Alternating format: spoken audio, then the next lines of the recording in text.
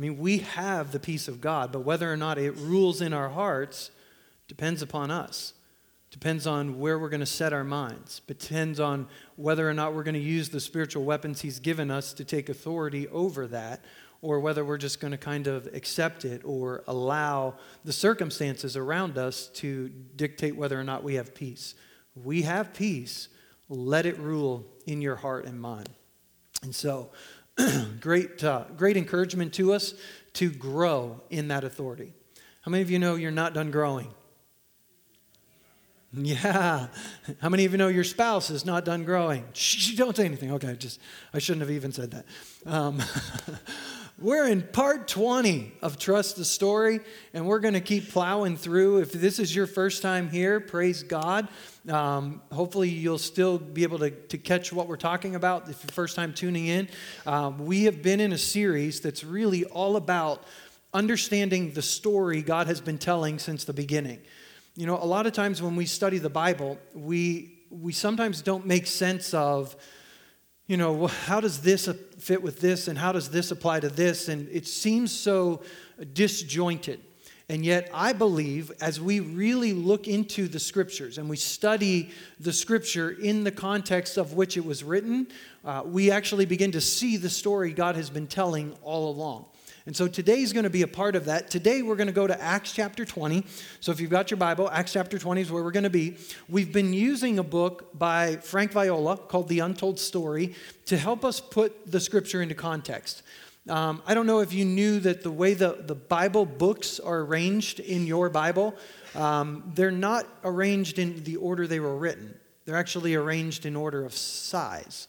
So because Paul wrote most of them, Romans comes first. It's the biggest of his letters, then Corinthians, and then Galatians, Ephesians. And so they go in order of that. And then, you know, Hebrews, and then James, and then Peter, and then John, if I've got my books in order in my head. And so they're not written in the order in which they were written. And so it seems like we've been bouncing around between letters, but we really haven't. We've been trying to go through the book of Acts and see where these letters were written, why they were written, who they were written to. So this coming week, we're reading pages 128, 129 in the book, and the book of Romans, 16 chapters of the glorious book of Romans. And I'd encourage you to read it more than once this week. In fact, I'd encourage you to read it from different translations this week. And really try at least once to read it in its entirety in one sitting. Not when you're in bed, you know, fighting sleep, but when you're alert, try to read the entire book of Romans with your mind engaged. Now, if you're a parent of small children, this will be harder for you than others. But try this week, book of Romans. Let's get into it, and we're going to talk about it next week. So this week, though, we're going to talk about words to live by. Words to live by. And we're going to look at a short story from Acts chapter 20. This is Paul on his third apostolic journey or third missionary journey, whichever you want to call it. We've put maps on our website, and they're in the book, so you can kind of see where Paul went. We know that he's been in Ephesus for about 2 years, maybe even longer. And during the time he's been in Ephesus, there were these riots. Remember we talked about during Compelled by the Spirit, what we should do about that. He's written the book of 1 Corinthians. He's written the book of 2 Corinthians. He's written the book of Romans. Then he's actually visited Macedonia and Greece and Corinth.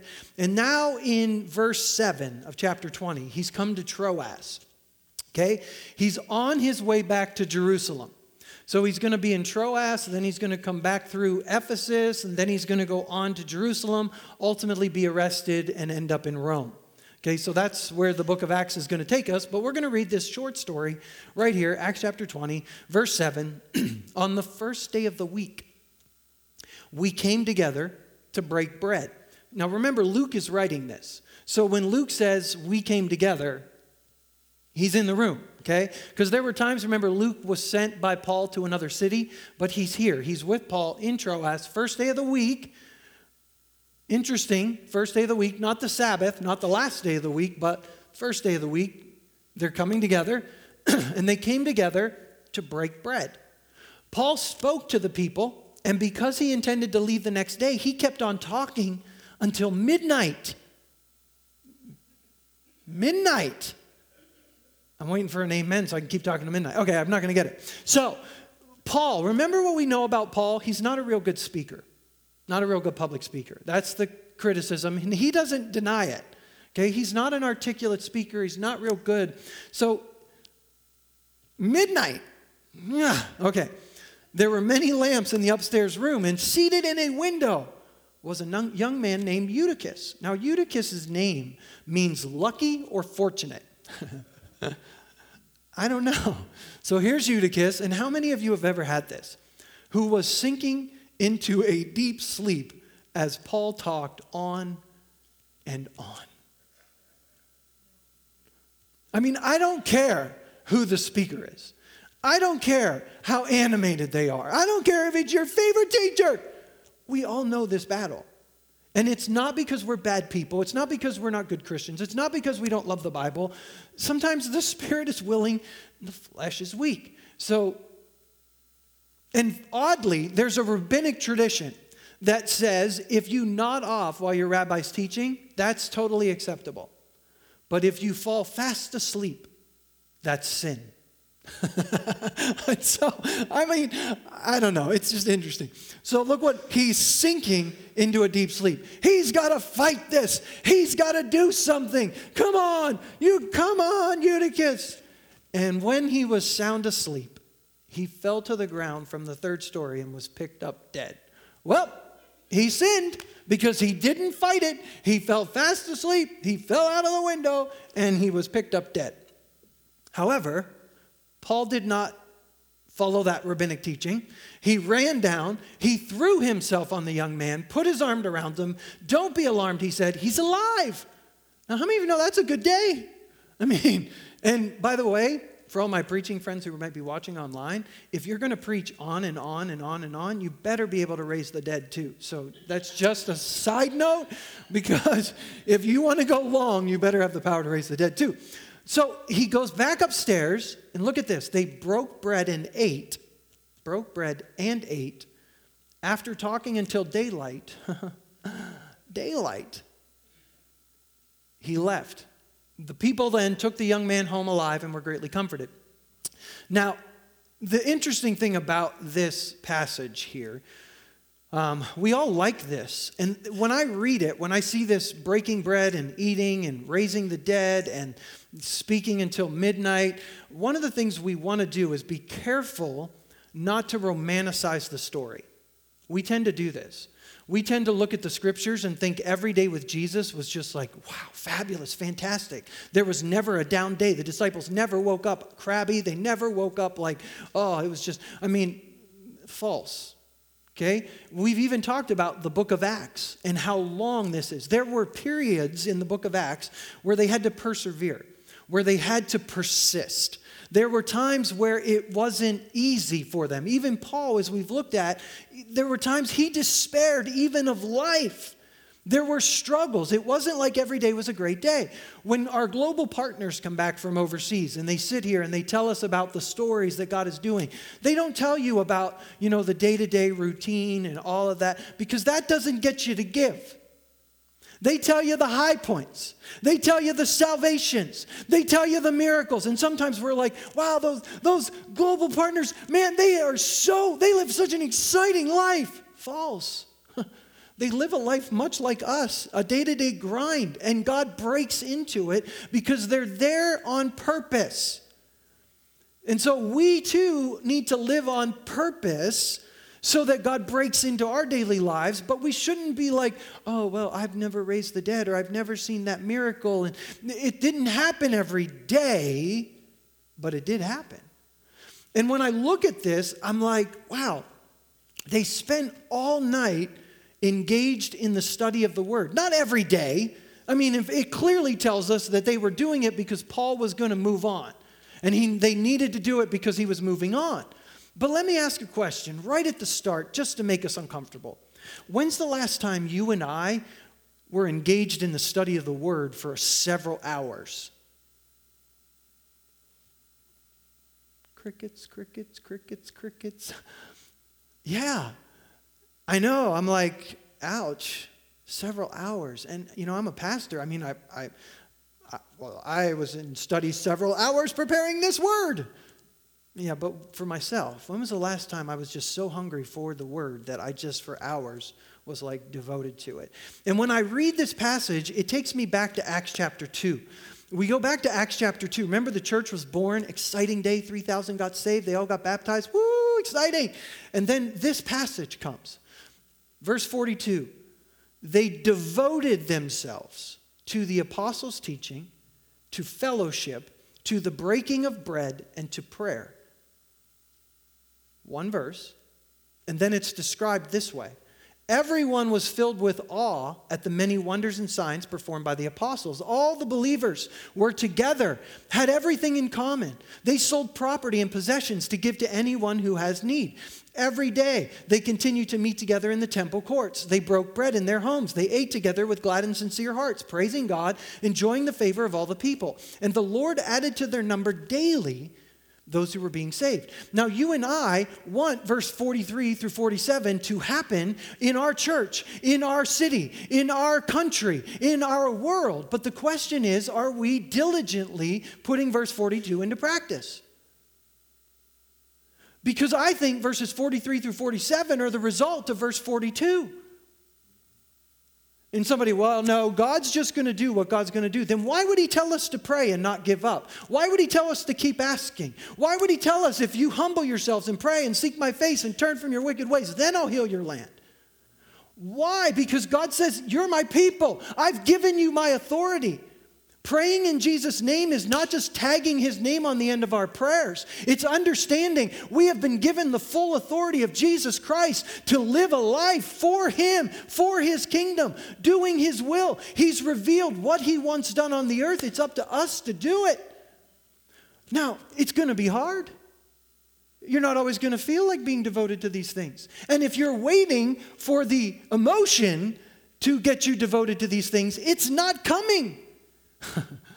I mean, it might come once in a while, but we have got to devote ourselves. To devote means to persist, to persevere in these four things: the apostles' teaching, the fellowship, the breaking of bread, and the prayers, plural. That is a plural word in the scripture. For some reason, we translate it prayer. If you understand Judaism, they had specific times of prayer. Why were they meeting in the temple courts? Because they were Jews and they met for prayers. There were certain times that they prayed. There were certain prayers that they prayed. This idea of prayers, and I think our translators are like, well, prayer's Jewish. Well, we just need to be devoted to prayer, singular. Okay, if that's the context we want to look at it in, but let's at least understand what they're devoted to. They're devoted to all kinds of prayers at all times in all places. And I think that's what we should be devoted to as well. So, let's look at these. Let's be devoted to the apostles' teaching. Matthew 28, Jesus tells his apostles, go and make disciples of all nations, baptizing them in the name of the Father and of the Son and of the Holy Spirit, and teaching them to obey everything I've commanded you, and surely I'm with you always, even to the very end of the age. Now, I used to believe that Matthew 28, Jesus said that, and then he disappeared. He was floated up. But if you actually read the context of Matthew 28, he is not on the Mount of Olives when he makes that statement. He's actually north in Galilee.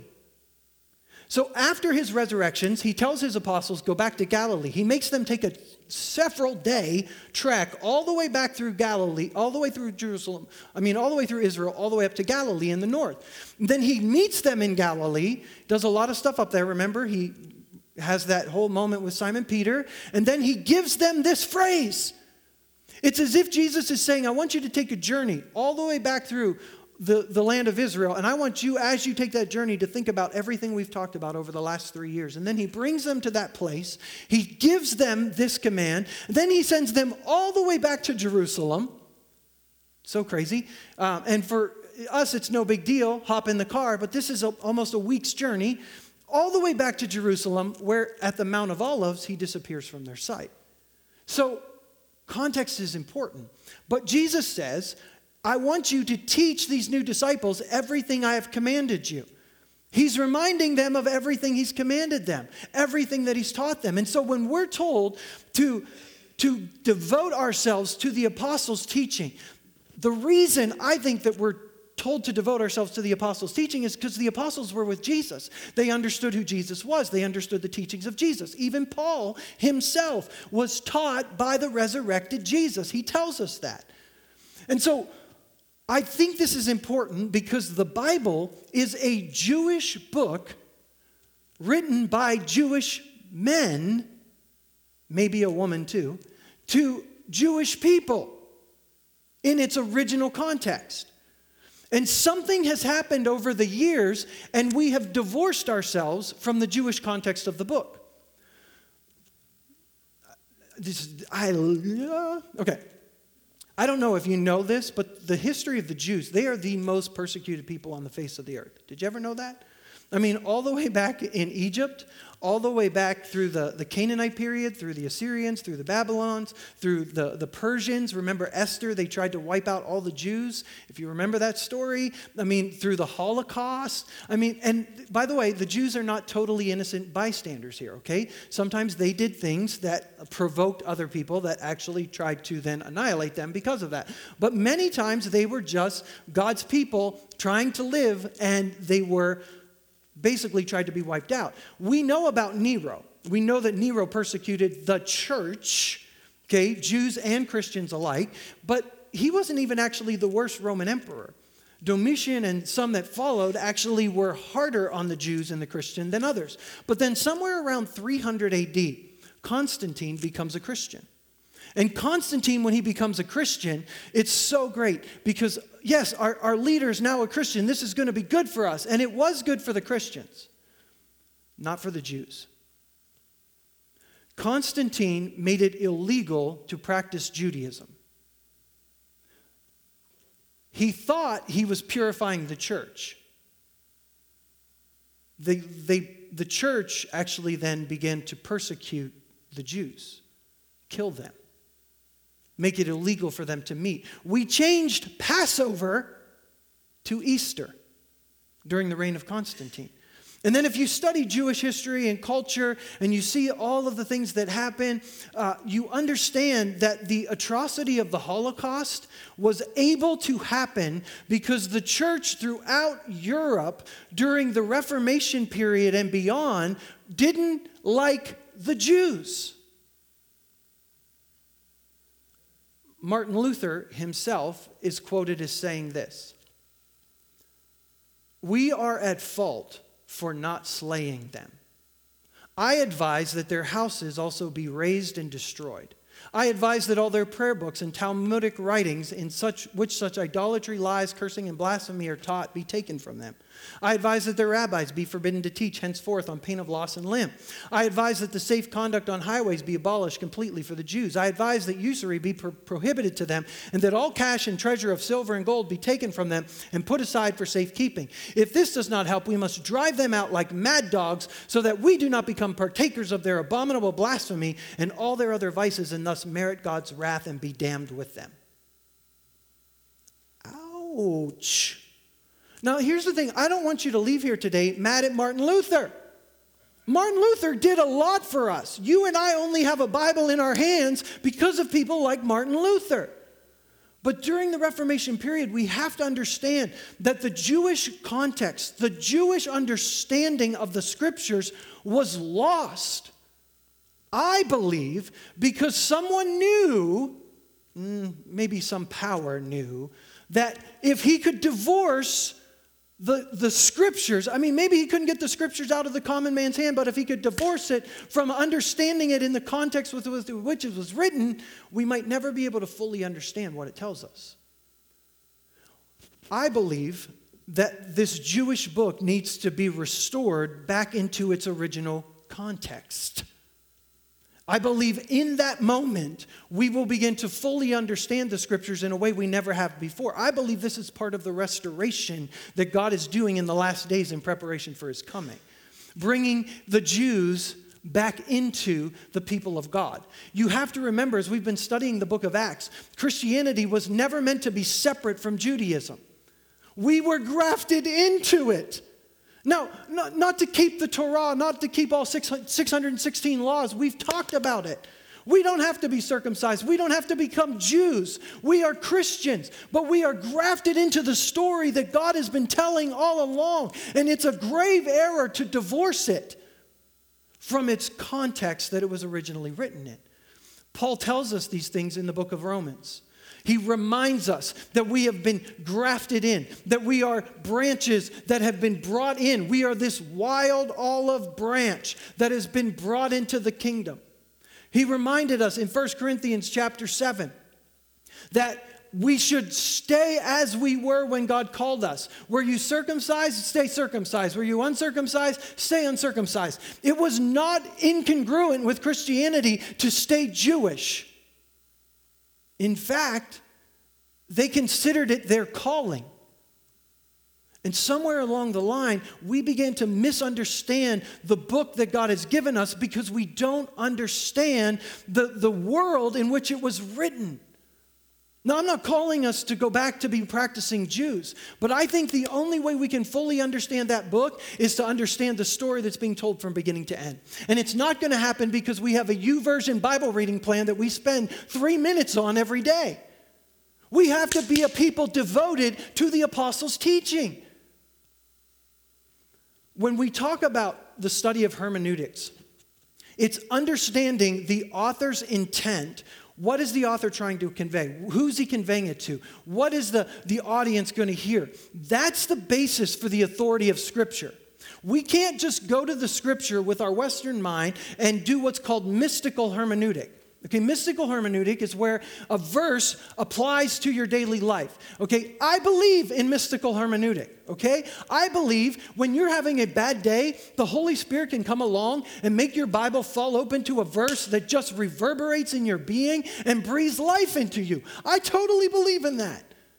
I don't believe in the authoritative Scripture based upon mystical hermeneutic. Meaning, I cannot just take what I want and apply it to everyone universally if I don't take it within the context that it was written in and then apply it. Remember last week I talked about how in the Assemblies of God we referred to the deadbeats. No deadbeats allowed. Those deadbeats have a passion for the Scripture that put us to shame. They're not deadbeats. We need them in the body of Christ because their scholarly understanding of the Scripture is so necessary for us to understand the full revelation of who God is. We need to get back to the author's original intent. In Matthew, I put this passage up there. I'm not going to take the time to read it, but I'll put it up there if you want to write it down. Matthew chapter 25. Jesus tells a story about a parable of the talents. And you remember he gave like 5 talents, 2 talents, and 1 talent. So random. Like, why did he pick 5, 2, 1? As a Jew, if I hear 5, okay, 5, what do I automatically think of? Genesis, Exodus, Leviticus, Numbers, Deuteronomy. 5, Torah. Okay, that's what I think. When I think of the number 2, what's the first thing that pops into my mind? The 10 Commandments, the 2 tablets. When I think of the number 1, what's the first thing that pops into my mind? The one true God. So Jesus tells this story, whether you're a Torah-following Jew or a 10 Commandment-following God-fearer or just somebody who has a revelation of who God is, that's all acceptable.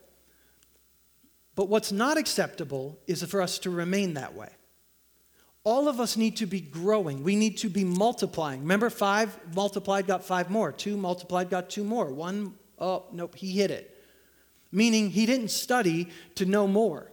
Meaning he didn't take what he had already been given and apply it to a situation. It's not just about study. We can study the Jewish context of the Scripture, but if we're not taking what we learn and applying it to our lives, we're not multiplying the Word. We've got to study the apostles' teaching and be devoted to it in our daily lives and daily practice. And I believe if we truly begin to understand the apostles' teaching and devote ourselves to it, we will love God with all of our heart, mind, soul, and strength. We will walk in holiness. We will be holy as He is holy. And we will love our neighbor who is like ourselves. We will become devoted to the very things we're trying to be devoted to apart from that. That's what I think. And so I've put resources in front of you, and I've said, here's the Bema podcast. Here's That the World May Know, a series by Ray Vander Laan. Here's Windows into the Bible by Mark Turnage, which is a book and a podcast and an online study series. And here's some great books. If you're just like if you're a fiction reader, Lois Tverg, I don't know how to say her last name, but she's written a series. You'd love her. She puts it on a shelf where, if you read Mark Turnage, Mark, if you're listening, I love you, but you're deep, okay? And sometimes you're hard to listen to. You're like the Apostle Paul, but it's okay because we need him too. But if you want to begin to understand the scriptures in a different context, I've put all these things in front of you. Do you have to do them? No, you don't have to do them. But here's what you need to do. You at least need to become a student of the Word. You at least need to, when you're reading the Bible, start paying attention to things. I think the thing that would change our understanding of the Scripture more than anything else is if we understood the pronouns. Are you losing it? Yeah, pronouns. Where does it say you singular? Where does it say you plural? That changes everything. When Paul is arguing or making a point, and he uses like we, our, and then he's all of a sudden saying you, he's making a point where he's saying Jews, Gentiles. And that argument changes the context of what he's saying. And we have misunderstood this because we're looking at the scriptures through the lens of people that didn't want anything to do with the Jews. And then all of a sudden in 1948, as if out of nowhere, the Jews all of a sudden became a nation again. And the 6-Day War, if you don't know your history, study the 6-Day War. Surrounded by all of the Arab nations around them that hate them. This tiny little Jewish nation who had just become a nation sent them all home with their tails between their legs. Totally humiliated them in battle. I think by divine protection. Yeah, I think so. And so we've got to get back to the discovery of the Dead Sea Scrolls, the discovery. I don't know if you've noticed, but a translation of the Bible that you had from the 1980s is severely different than the translation you have right now. Because we're learning stuff all the time. We've got to become a people devoted to the text. Pay attention to the footnotes. The footnotes are there for a reason. And don't just read the one verse where that footnote is contained. Read the book where that footnote is contained. Read the passage where that footnote is contained. I believe we do a great disservice to the book of Revelation because we don't understand the books of Zechariah, Daniel, Ezekiel, and Isaiah and how they relate to the book of Revelation. We don't understand what apocalyptic literature is all about. It's not about the future at all. It's about hope for the present. Yeah, lots of things, but I got to keep moving because we're going to run out of time. They weren't just devoted to the apostles' teaching, they were devoted to fellowship. Fellowship. This fellowship means close association, participation, sharing. Close association, participation, and sharing. It is not just coming to a room and having a service together. That can foster fellowship, but it won't produce it. It's not having a meal together. That can foster it, but it won't produce it. In fact, we are in a season right now where fellowship is super difficult because we've been separated. We've been isolated. But here's the thing. Right now is not actually hindering fellowship. It's not hindering connection, but it is revealing where our connection was. When's the last time we picked up a phone to call someone that we hadn't seen in a while and said, hey, how are you guys handling this? How can I pray for you today? Oh, Pastor, we got to get back in those church services. Why? Yes, we do. We will. I guarantee you we will. We'll get back to having church services. We'll get back to doing things like that. But why not use this season to actually make sure we're actually fellowshipped, we're actually connected, we're actually in close association with each other. I've been in the church 44 years, and I've watched people leave churches because they changed programs, because they changed pastors, because they made decisions. There wasn't fellowship, but they were there every week. We don't want pretend fellowship. We want fellowship. We want to be connected. I've heard the phrase all my life, 20% of the people do 80% of the work. Why? That's not fellowship. That's not close association. When's the last time you and I even thought about selling a possession to help someone in need? This is fellowship. We've got to be devoted to it. But in the American church, it's all been about come in, get fed, get goosebumps, get what I need, and go home. There's no obligation to one another through the week. As if I don't do something to foster fellowship, it won't happen. It should happen. This is who we are. That connection. We can't go days without thinking about each other, days without praying for each other, days without picking up the phone and calling each other. Oh, this is so good. Romans chapter 12. Does that say Romans chapter 12? For each of us is one body with many members. And these members do not all have the same function. So in Christ, though, but they all have a function. They don't all have the same function, but they all have a function. Look at this. And each member belongs to all the others. You and I belong to each other. Do we live like that? And this is a great season to start practicing that because it's harder. But I guarantee you, if we can become a body with fellowship right now in this season, when we get back in this room, fellowship will exist. So instead of being angry about it, I don't like it any more than you. We can actually use it to our advantage. Thanks, Marv. Love you. We've got to get back to fellowship. Statistically, George Barna did a study. 32% of people who attended church services before the month of March, when all this started, 32% no longer attend or even watch online. 32%. Well, as soon as we get back to in-person gatherings, I'll get connected. No, you won't. No, you won't. You weren't connected before because this is revealing your level of connection now. I don't like that. You don't like that. But that's what's true. When we talk about KidMin, oh, Pastor Tom, we got to start KidMin right now. Parents, you are KidMin. Everything we do is to support what you're already doing. And by the way, if you're empty nesters, start helping parents. This is what I've observed in my years, not in this church, but just in my years of church. Man, people today, they don't even know how to raise these kids. There's no respect, there's no this, there's no rah, rah, rah. And you know what I would love to see? I would love to see empty nesters. Instead of watching kids run in the lobby and then kneeling down and saying, you shouldn't run in the lobby, you should respect people.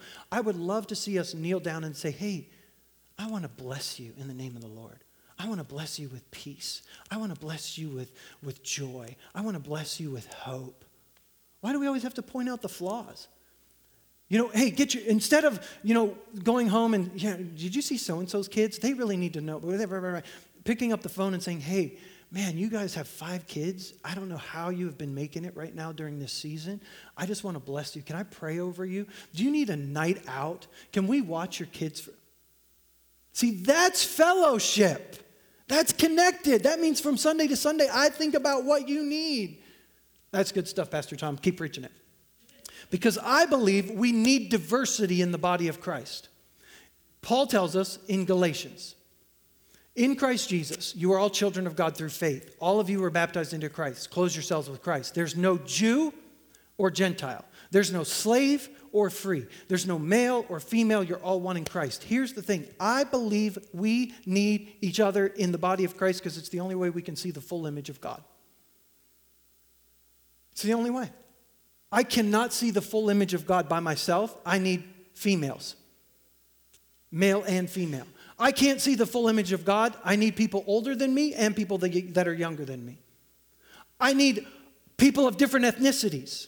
I need people of different occupations. I need people of different understandings of the Scripture. I need these people because I want a fuller image of who God is and what He looks like.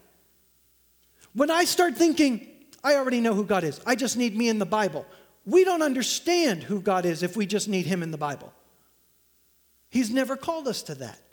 He's called us to need one another in the body of Christ. Isn't that good stuff? Okay. But they're not just devoted to the fellowship, they're devoted to the breaking of bread. Scholars disagree whether breaking of bread is sharing a meal or the Lord's Supper. I don't know how it could not be the Lord's Supper, because the two times we've read it, Acts chapter 2 and Acts chapter 20, they broke bread and ate. So in the early church, the communion table was also a part of a fellowship feast, a love offering, like a meal. Okay? I am terrible at communion. I mean, if you want to give me like the worst thing I do is communion. And Desiree Glanzer used to be the one to remind me, we haven't taken communion in like forever. We need to do it more than we do. Let me just confess to you. Because this table reminds us of something that we need to remember. And when Paul writes to the Corinthian church, he's talking about sexual immorality. He's talked about idolatry. He's talked about all these things. And in this directive, I have no praise for you. Your meetings do more harm than good. Not the sexual immorality. It was bad. They needed to address it. Not the idolatry. It was bad. They needed to address it. But this one, the lack of concern, the lack of coming to this table and recognizing you need each other. This table reminds us God gave me mercy. And the same mercy he gave me is the exact same mercy I need to give everyone else. Love your neighbor who is like yourself. If we just say, I just need to love God, I just need to love God, and we forget about our neighbor, we forget about the people around us, we can't even love God without them. We need each other. That's where our love is shown. By this will the world know that you're my disciples. By how you handle the apostles' teaching. No, by how you love one another. Maybe the reason we're not experiencing revival in our nation is because churches have failed to model this more than anything else. We need to come to the Lord's table because this table reminds us how broken we were, how broken we are apart from him, and how much we need one another. The table is such an important part of the scripture. Jesus' table, his table fellowship. If you look at the life of Jesus, he totally lived out Luke chapter 15. The more I study the table in the scripture, the more my mind is blown by what the table represents for us. There is a thing in the Jewish context called a reconciliation feast. So if you and I are at odds, you've sinned against me, then I call for a feast or you call for a feast. And until I raise the first cup and drink it, the reconciliation feast is in question. But the moment I raise the glass and I drink the cup, the feast begins and our odds are never spoken of again. It's a reconciliation feast. Whew.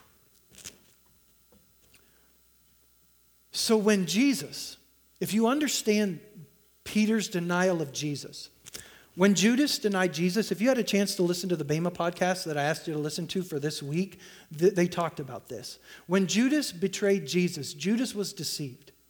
Judas was actually trying to get Jesus to show his hand. Judas thought Jesus was going to be a conquering Messiah. And all he wanted to do was force Jesus to be king. So when Judas saw that Jesus was condemned to be crucified, that's why he went out and hanged himself. He didn't expect that. He didn't want that. Deception. Peter willfully and knowingly rejected his rabbi. You don't recover from that. As a Jewish Talmud, as a disciple of a rabbi, if I publicly deny you, I'm not coming back to be your disciple again. You don't return. So when Mark says, go tell the disciples and Peter, that's because Peter was gone. No disciple for Peter. But Jesus says, oh yeah.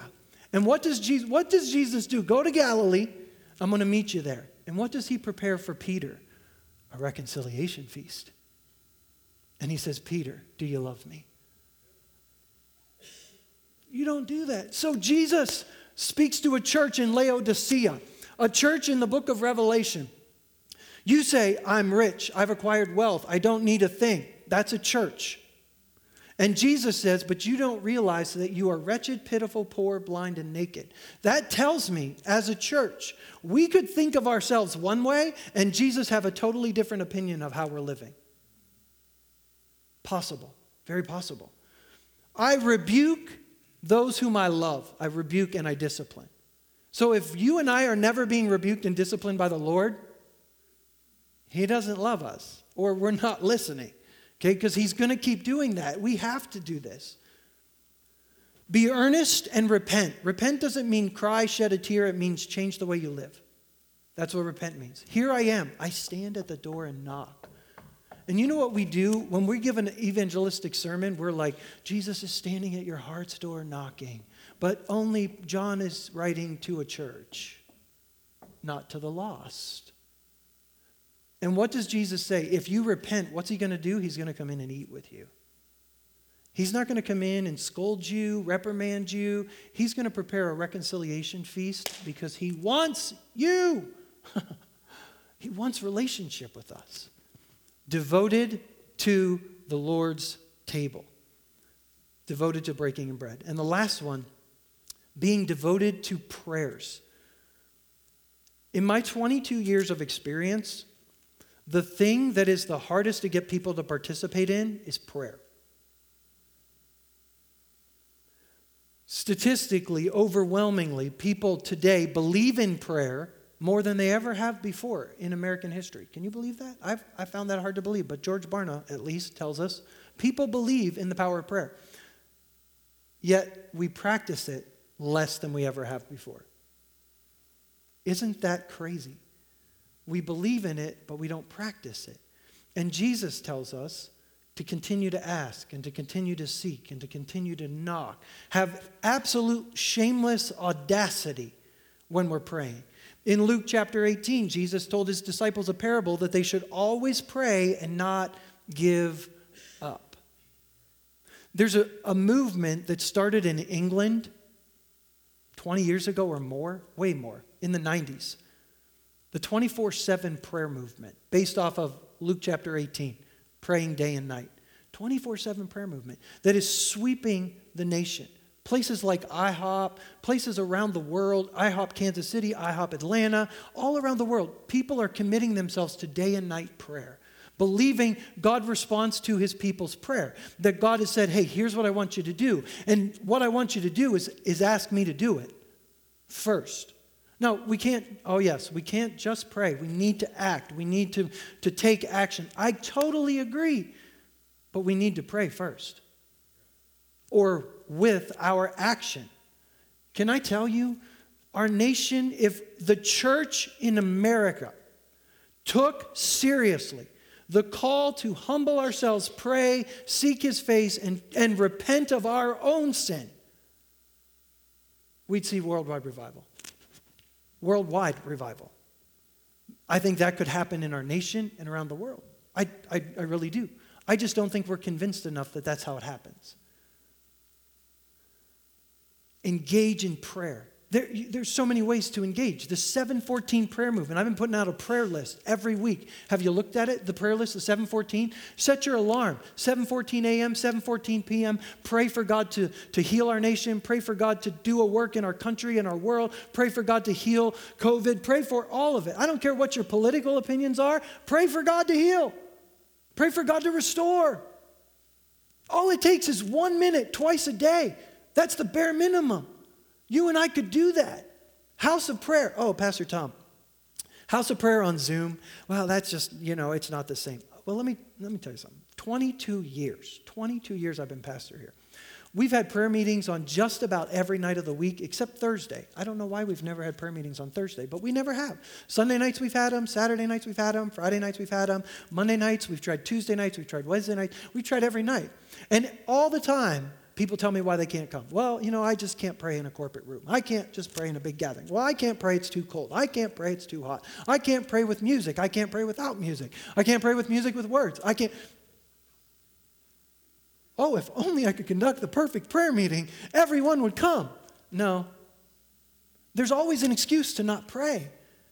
And here's the thing. Sometimes we've met for prayer in this room over here, And there have been times I've come and man, I leave thinking, I love prayer meetings. They're so encouraging. They're so great. And then there are times where I go home and I'm like, I hate prayer meetings. They're so dry. And you know what? Both prayer meetings are equally effective. Because I inquired of God as he told me to, and I did. In fact, the ones I hated were probably more effective. Because the one where he gives grace to pray, that's easy. We've had Zoom prayer meetings where I've been done and I've gotten text messages from people. They're like, oh, I love prayer meetings. I love prayer meetings. And I'm like, yeah, I know. And there are other Zoom prayer meetings where I'm like, dear God, I just want the world to end. I mean, because that's the reality. They're just hard. But here's the thing. There's no perfect thing. Just get engaged. Just begin to be devoted to prayer like never before, because I believe if the church hears it, we're going to change the world. We're going to change the world. There it is. If my people, called by my name, humble themselves, pray, seek my face, turn from their wicked ways, I will hear from heaven, I'll forgive their sin, and I'll heal their land. If we devote ourselves to the apostles' teaching, to the fellowship, to the breaking of bread, and to prayers, plural. Literally, pray without ceasing. Yeah, you've got to have times alone with the Lord. You've got to have times in corporate prayer. Just little prayers. Throw them up. And the moment you start complaining about something this week, what does the scripture say? Don't be anxious about anything. Don't complain about anything, but pray. Wouldn't that change everything? Whether you're going to complain about your kids, your spouse, your parents, your boss, your president, senator, I don't care what you're going to complain about. With thanksgivings, petitions, all kinds of prayers. That's what Paul tells us. So here's what we're going to do. We're done. I want you to take your communion, your bread, your cup, whatever you have. If you have one of the ones that we've given you here in the room, you just have to peel that top layer off to get the wafer. And so get that ready, because I'm going to pray, and we're going to partake in communion. One of the things I think in Pentecostal circles that we've done a disservice to is our understanding of the Lord's table. There are some churches that take this every single day, and they treat it as a sacred moment, and it should be a sacred moment. It should never be flippant. But we sometimes get the idea that we've got to bring the lights down, we've got to prepare our hearts. My heart should already be prepared. And when Paul writes about communion, he's not talking about recognizing what Christ has done for us, this body. He's talking about recognizing this body. And every time we take this, we remember what he did. I didn't deserve this. Oh, I know what I deserve. Not this. But you know what's so hard? For me to take this and apply it out there. Because it's so easy to remember, well, those people, they need to get their act right. So did I. And maybe we ought to do this more until we start getting that right. Because maybe this just keeps us centered. And there can be music or no music. In fact, you could do this every day at your house. Maybe you should. Maybe we should. To remind us of what he's done. Here's the thing. As a church, I think we're doing a pretty good job of devoting ourselves to the apostles' teaching. But I think we could do more. I think we're doing a good job of being devoted to the fellowship. I hear stories all the time of ways that you're caring for one another. We're doing a pretty good job, but the way that Paul said to the Thessalonians, now do it more and more. More and more. We're really doing a terrible job of coming to the Lord's table, but that's on me. We're going to get that better. In fact, I give you permission to remind me we need to do this more. Because this is going to center us. Not because it's a mystical moment, because it's a tangible reminder. We need to do better at devoting ourselves to prayers. We're good. I mean, people come to prayer meetings. I know you guys are praying at home. I see the engagement. I'm not saying we're not doing any of this. But I'm saying if we want verses 43 through 47, let's up our game. Words to live by. And so, Father, I thank you right now that you have never treated us as our sins deserved. God, as we come to this table right now, we recognize that while we were your enemies, you demonstrated your love for us by coming to this earth, by laying aside every right and privilege you had as God, by taking on flesh. You chose to take on our weakness, to subject yourself to things that you never had to subject yourself to, because you wanted to restore our relationship with you. So, Father, as we come to this table today, Holy Spirit, we ask you to remind us, to root us and ground us in that love that was demonstrated at Calvary. But root us and ground us in it in a way that transforms how we treat others. God, that Restoration Church would be known by our love for one another. God, that even when we disagree on programs and disagree on services and disagree on preferences and disagree even at times on theology, God, may we model a type of table fellowship with one another, Lord's table fellowship, that the watching world stands in awe. But Father, we don't want to stop there. We recognize that we need the body of Christ in this city. We need the body of Christ in this nation. We need those outside the walls of our body too. We want that same love to be demonstrated towards them. And we don't want to stop there, because you demonstrated love when we were your enemies. Holy Spirit, help us to be perfect, just like you're perfect. So as we sit here with these elements in our hands, Holy Spirit, remind us of that. Use this moment to center our hearts, to center our minds on how to live this out in our marriages, in our homes, in our neighborhoods, in our workplaces, in our church, in our city, in our nation, everywhere we go. Jesus, thank you for your sacrifice for us. Holy Spirit, help us to live it out, before this watching world.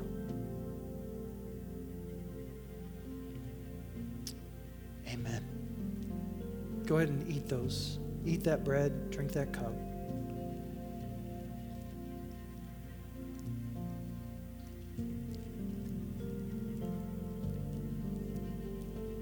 He willingly did that for us. He willingly did that for us. Holy Spirit, help us to be willing to lay down our lives for our brothers and sisters. As you've shown us how to do it, help us. Help us. Father, I pray for Restoration Church in these days ahead, in these weeks ahead. God, in the midst of everything that's happening right now in our nation and in our world, God, we want to put our minds on you. God, we don't want to be distracted by what's happening around us. We want to have our thoughts and our hearts fixed upon you. God, we want to get our marching orders from you. God, we want to be rooted and grounded in your love. We want to be devoted to the apostles' teaching. Forgive us. Forgive us, God, for our lack of devotion to the apostles' teaching. Holy Spirit, increase that in our lives. Help us to discipline ourselves, to devote ourselves to the study of the apostles' teaching, your word. God, help us to be devoted to one another, to fellowship, to be concerned for one another. Holy Spirit, help us not to just wait for you to bring someone to our mind. Help us to go looking. Help us to go looking for needs in our body, how we can serve one another. Forgive us for the critical spirits, the judgmental attitudes that we've had toward one another. And Holy Spirit, bring us to a new place where we are devoted to fellowship. And Father, I repent as pastor of this church for not bringing your people to this table more often.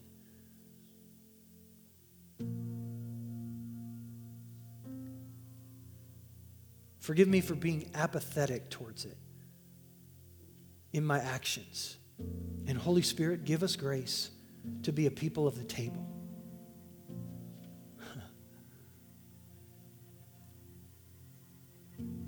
And also, may we be devoted to prayers. Holy Spirit, stir us to be a people of prayer. So thank you for your commitment to us, God, to be faithful to finish the work that you've started in Restoration Church. Thank you for your faithfulness. I pray your blessing over this body today. Would you bless them and keep them? Would you cause your face to shine on them? Would you lift up your countenance upon them and give them peace? Father, be gracious to them. I ask it in Jesus' name. Amen. Amen. Thanks for being with us today. Our hosts are going to come and dismiss you row by row, starting in the back. And we just ask that you save your fellowship. You're visiting for out in the outdoors where you can socially distance a little bit better. And so thanks for being here today. God bless you as you go.